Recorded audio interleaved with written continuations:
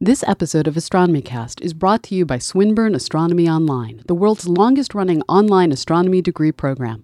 Visit astronomy.swin.edu.au for more information.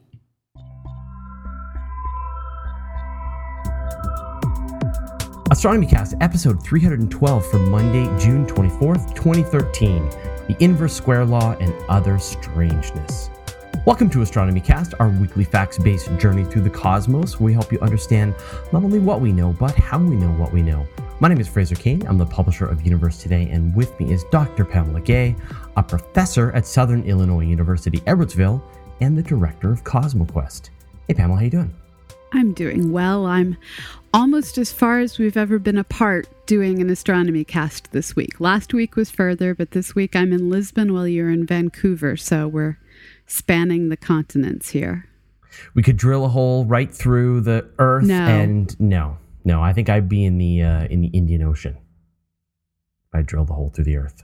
Yeah, I don't know where I'd come out. You should figure that out. I think there's a website you can go and check out that is like your antipode on the Earth to find out where it would be.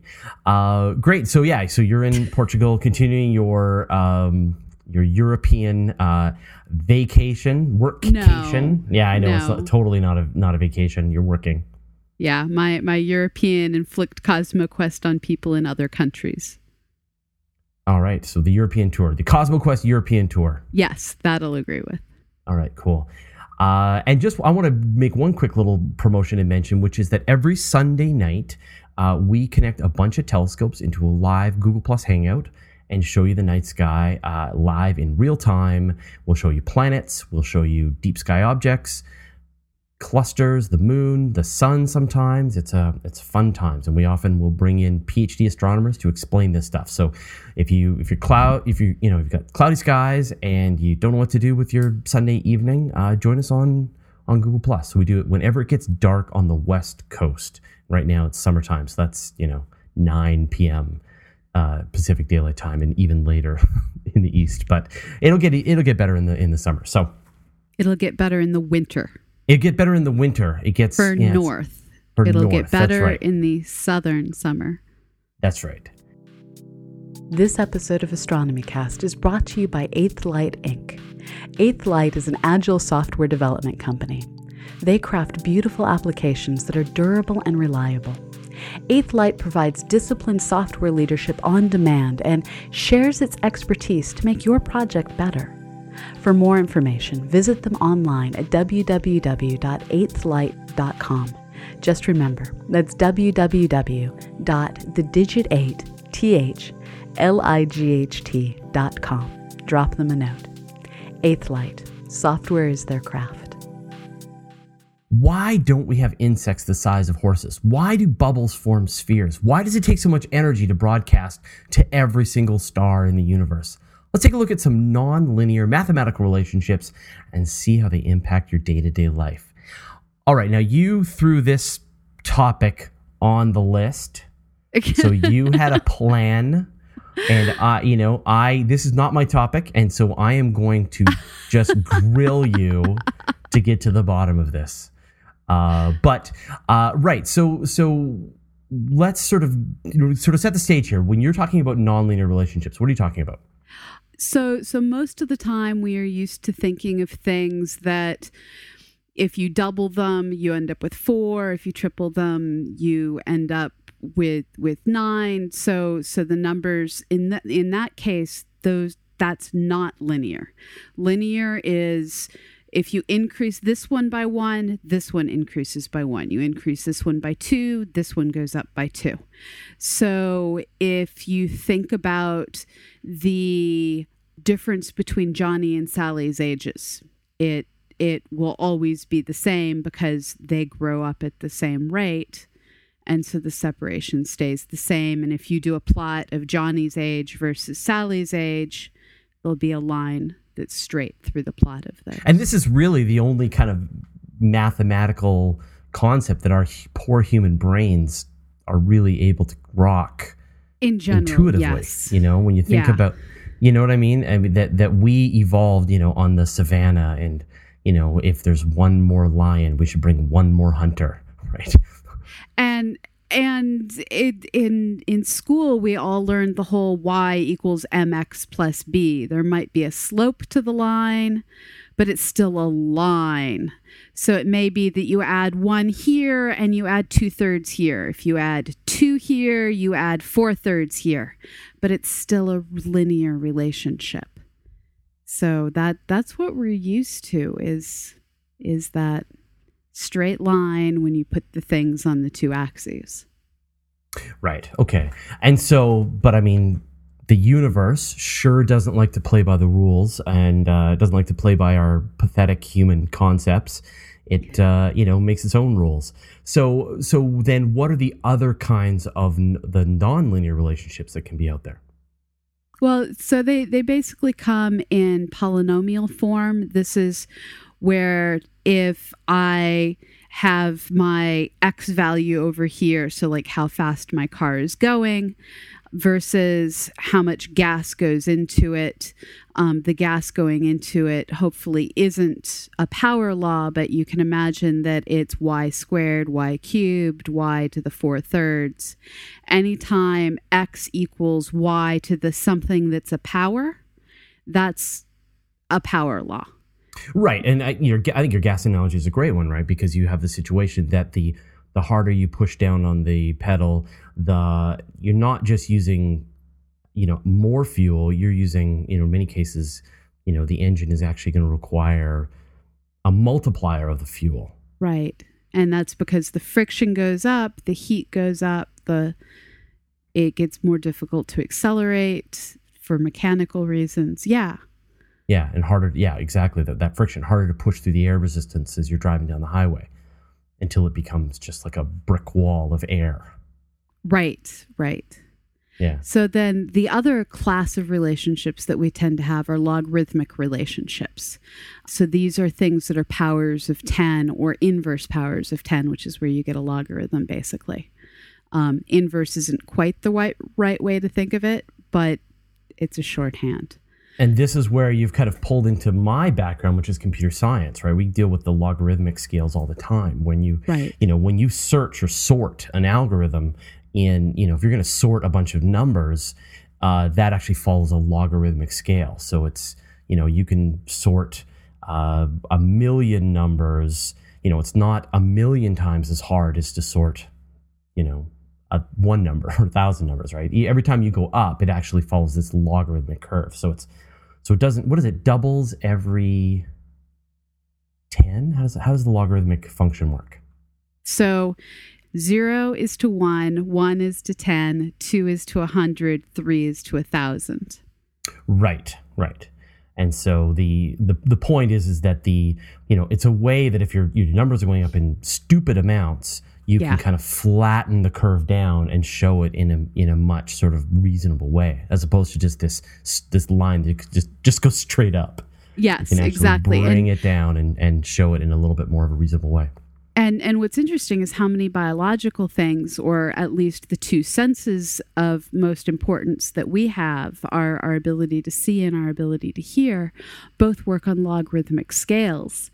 The sounds around us vary by powers of 10, not by linear relationships. So when you turn your dial up to 11, it's not 11 times louder, it's tens and tens and tens of times louder. Right. And so it gets a lot louder, a lot more quickly. But at the same time, you've got this other problem in the case of that sound, right? Which is that the sound trying to expand outward from the speakers is hitting, I guess, what we call the inverse square law, right? Right. So here's where we start to get into where do these things matter? Yes. And an inverse square law is a power law. It's just a power law with a negative sign in it. So if you have something that's radiating out, it has to basically radiate out over an entire surface. Sound coming out of a speaker, it's not laser beamed to your ear with all the power from the speaker focusing the sound on your eardrum. Instead, it's radiating away in a sphere, and so the energy gets spread out over the surface of the sphere. And for every distance that it goes, the area proportionally goes up by the square.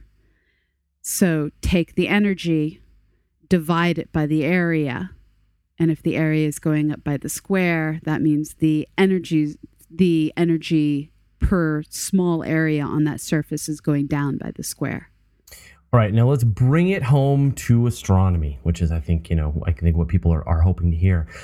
So give us some examples then in astronomy where we deal with this power law, because I mean it feels very mathy, and I know a lot of people are starting, their eyes are starting to glaze over with the math, but this is core to a lot of the calculations that astronomers have to do with gravity and light and brightness and luminosity and sound and earthquakes and all this kinds of stuff. It all follows this exact same system. Right. I'd argue that earthquakes are probably more planetary science than astronomy, but let's tie it back down planetary to physics, astronomy, space science. So the most fundamental place that we worry about it in astronomy is light as it radiates away from a star has to fill this entire sphere of space and fill the surface, not fill the inside. You can have a flash of light, and that's a shell that radiates away. So the apparent brightness of a star decreases by that power law, that square, the distance squared, as you get further and further away. So if I double my distance to a star, the star will appear 4 times fainter. If I triple my distance to a star, it will appear 9 times fainter. And so things get faint fast. And that's problematic when you're trying to look at things far away, just because it is this ever-increasing thing that you're dealing with. Yeah, I mean, when we think about the stars that we can see out in the sky at night, most of those stars are bright, like really bright stars, because in many cases they're mostly just far away. Things like Betelgeuse and Rigel, and they're just big bright stars, and that's what it takes to put out that much energy over such great distances. And this is that square law again working in a different way. When you look at the Hertzsprung-Russell diagram, the color magnitude diagram that we talked about in a past episode, you see that the brightest stars are also physically the biggest stars, and this is because they have more surface area for the light to come out of. Our own sun in the future, it's going to cool down, it's going to become colder, but it's also going to become much, much larger. And that much, much larger star is going to be significantly more luminous, and it'll be visible from a much bigger distance. So bigger stars with more surface area. Surface area goes as the square of the radius of the star. So you double the size of a star, you multiply by 4 the surface area that's giving off light, and you end up with a much brighter star. There's other factors that have to do with temperature and stuff like that, but the basic idea holds. Right, and people don't realize, like Betelgeuse, even though it's a gigantic star, would envelop Jupiter, it's actually cooler than the sun surface. Yeah, it would still kill you quite effectively. Oh, sure. Yeah, no, absolutely.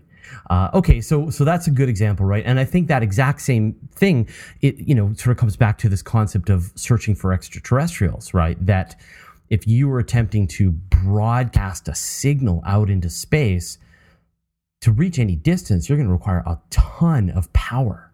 Right. And this is one of those things, if you've ever walked too far away from your Wi-Fi antenna at home, you know how quickly you go from 5 bars to 0 on your laptop.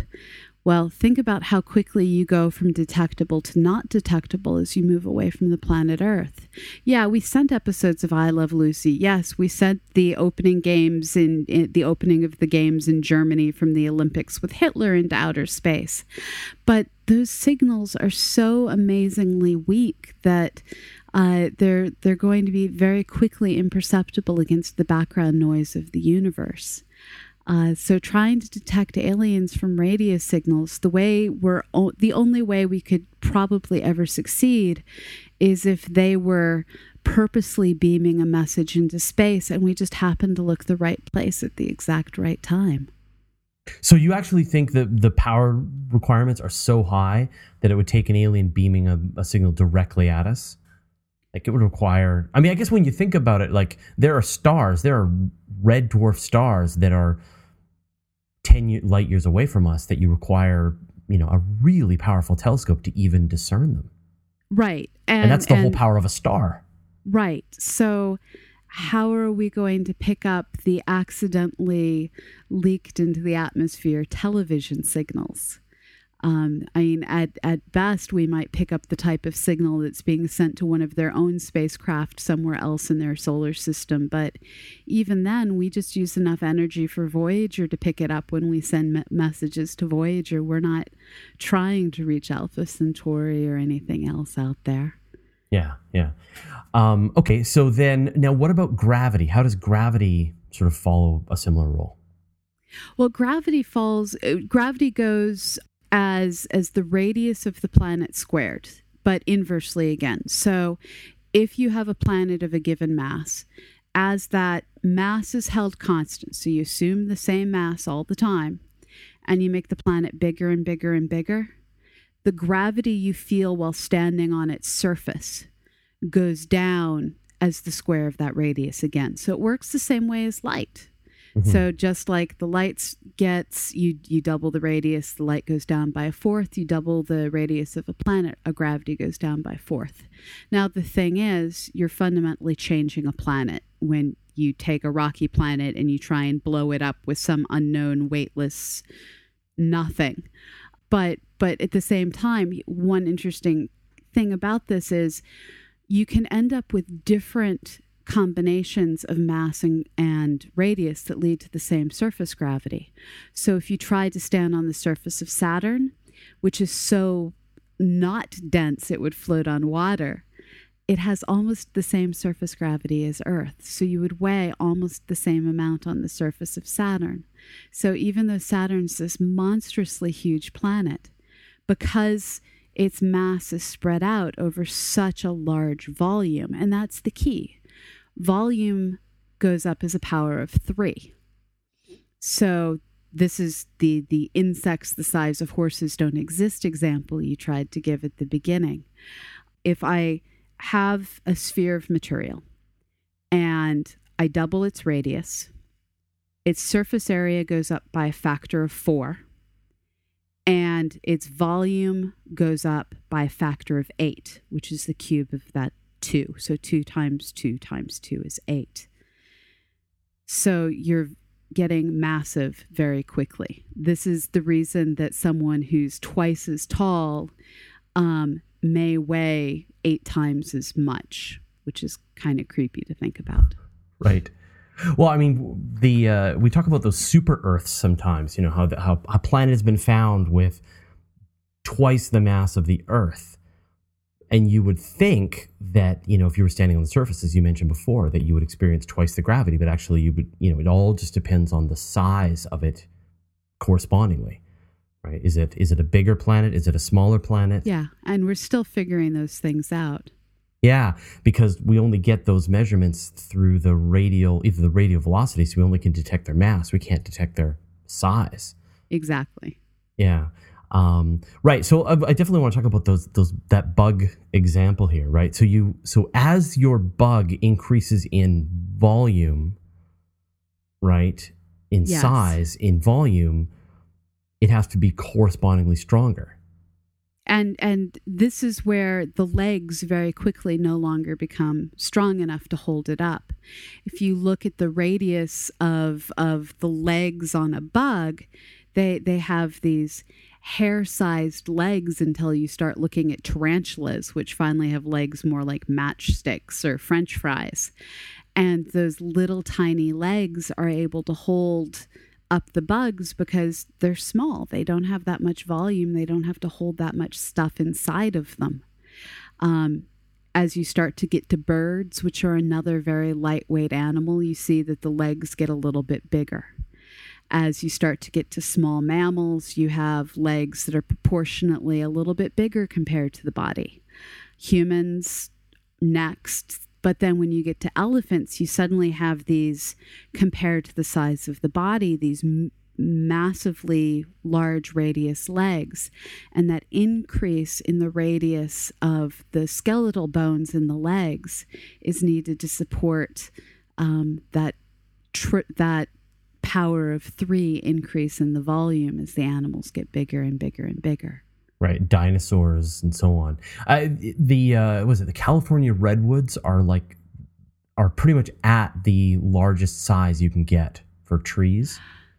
Just, that they can't pull water anymore up to the top. If you got any bigger, they just, the hydrostatic system they use to bring water out just doesn't work anymore. And there's no sort of bigger possible tree. So nature has tested that. And the other example I used in my introduction, right, with a balloon, the thing I love about a balloon or like a bubble, when you blow a bubble, is you're seeing the math made for you right there. You get this bubble, what the radius of the bubble is because you can see it, and you can see the size and surface area and the volume of the bubble, and it's following this exact same rules. It's trying to match its volume versus its surface area to the minimum size. Right. So the most stuff that you can fit within a given surface area is fit inside of a sphere. Something like a pyramid is an extremely inefficient shape where the amount of surface area you have is greater than necessary to contain the volume. So what are some other situations in space, maybe, in astronomy, where we're going to see the same relationship play out?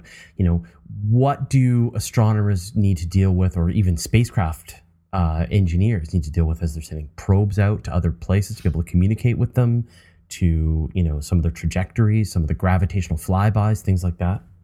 Well, as we look at all of the different orbital mechanics equations, there's always a to the power of the square root, there's a cube, a square. So just looking at Kepler's equations, we have the period, the amount of time that it takes an object to go around its central mass squared is proportional to its semi-major axis distance. You take the ellipse, you cut it in half on the long side, you measure that length, is equivalent to that semi-major axis cubed. So here you have one thing that's squared related to something else that's cubed. Now plot. And so you end up with some fabulous curves. And what's awesome is if you're ever digging through an old professor's drawers, finding the fancy curve devices they had to try and draw all of these old plots back in the days when you had to turn in hand-drawn plots to journals. Really? Yeah. What did one of these things look like? Well, they just have on them the various, here's a square, here's a cube, and so they have these tightening cubes that represent the tightening curves, rather, that represent the different mathematical relationships. So you found the part that you needed and fitted it to the points on your paper. Like a spirograph, kind of? No, the spirographs were the things you did this with. You had the circle that you put inside the other circle with a gear, and you made flowers, basically. No, this was like a stencil that you might use to draw circles today, except part of the stencil was it had these curves, and then you'd have to figure out where on this tightening curve the particular curve you needed happened to fall. It's like finding an old slide rule. Yeah. Do you know how to use the slide rule? No clue. Someone showed me once when I was in the 11th grade, and I knew how to do it for about a week and then forgot. I think another good example of this situation is, for example, people always talk about the planets, astrology, and they talk about how the planets are aligning and it's going to have some nonsense effect on you.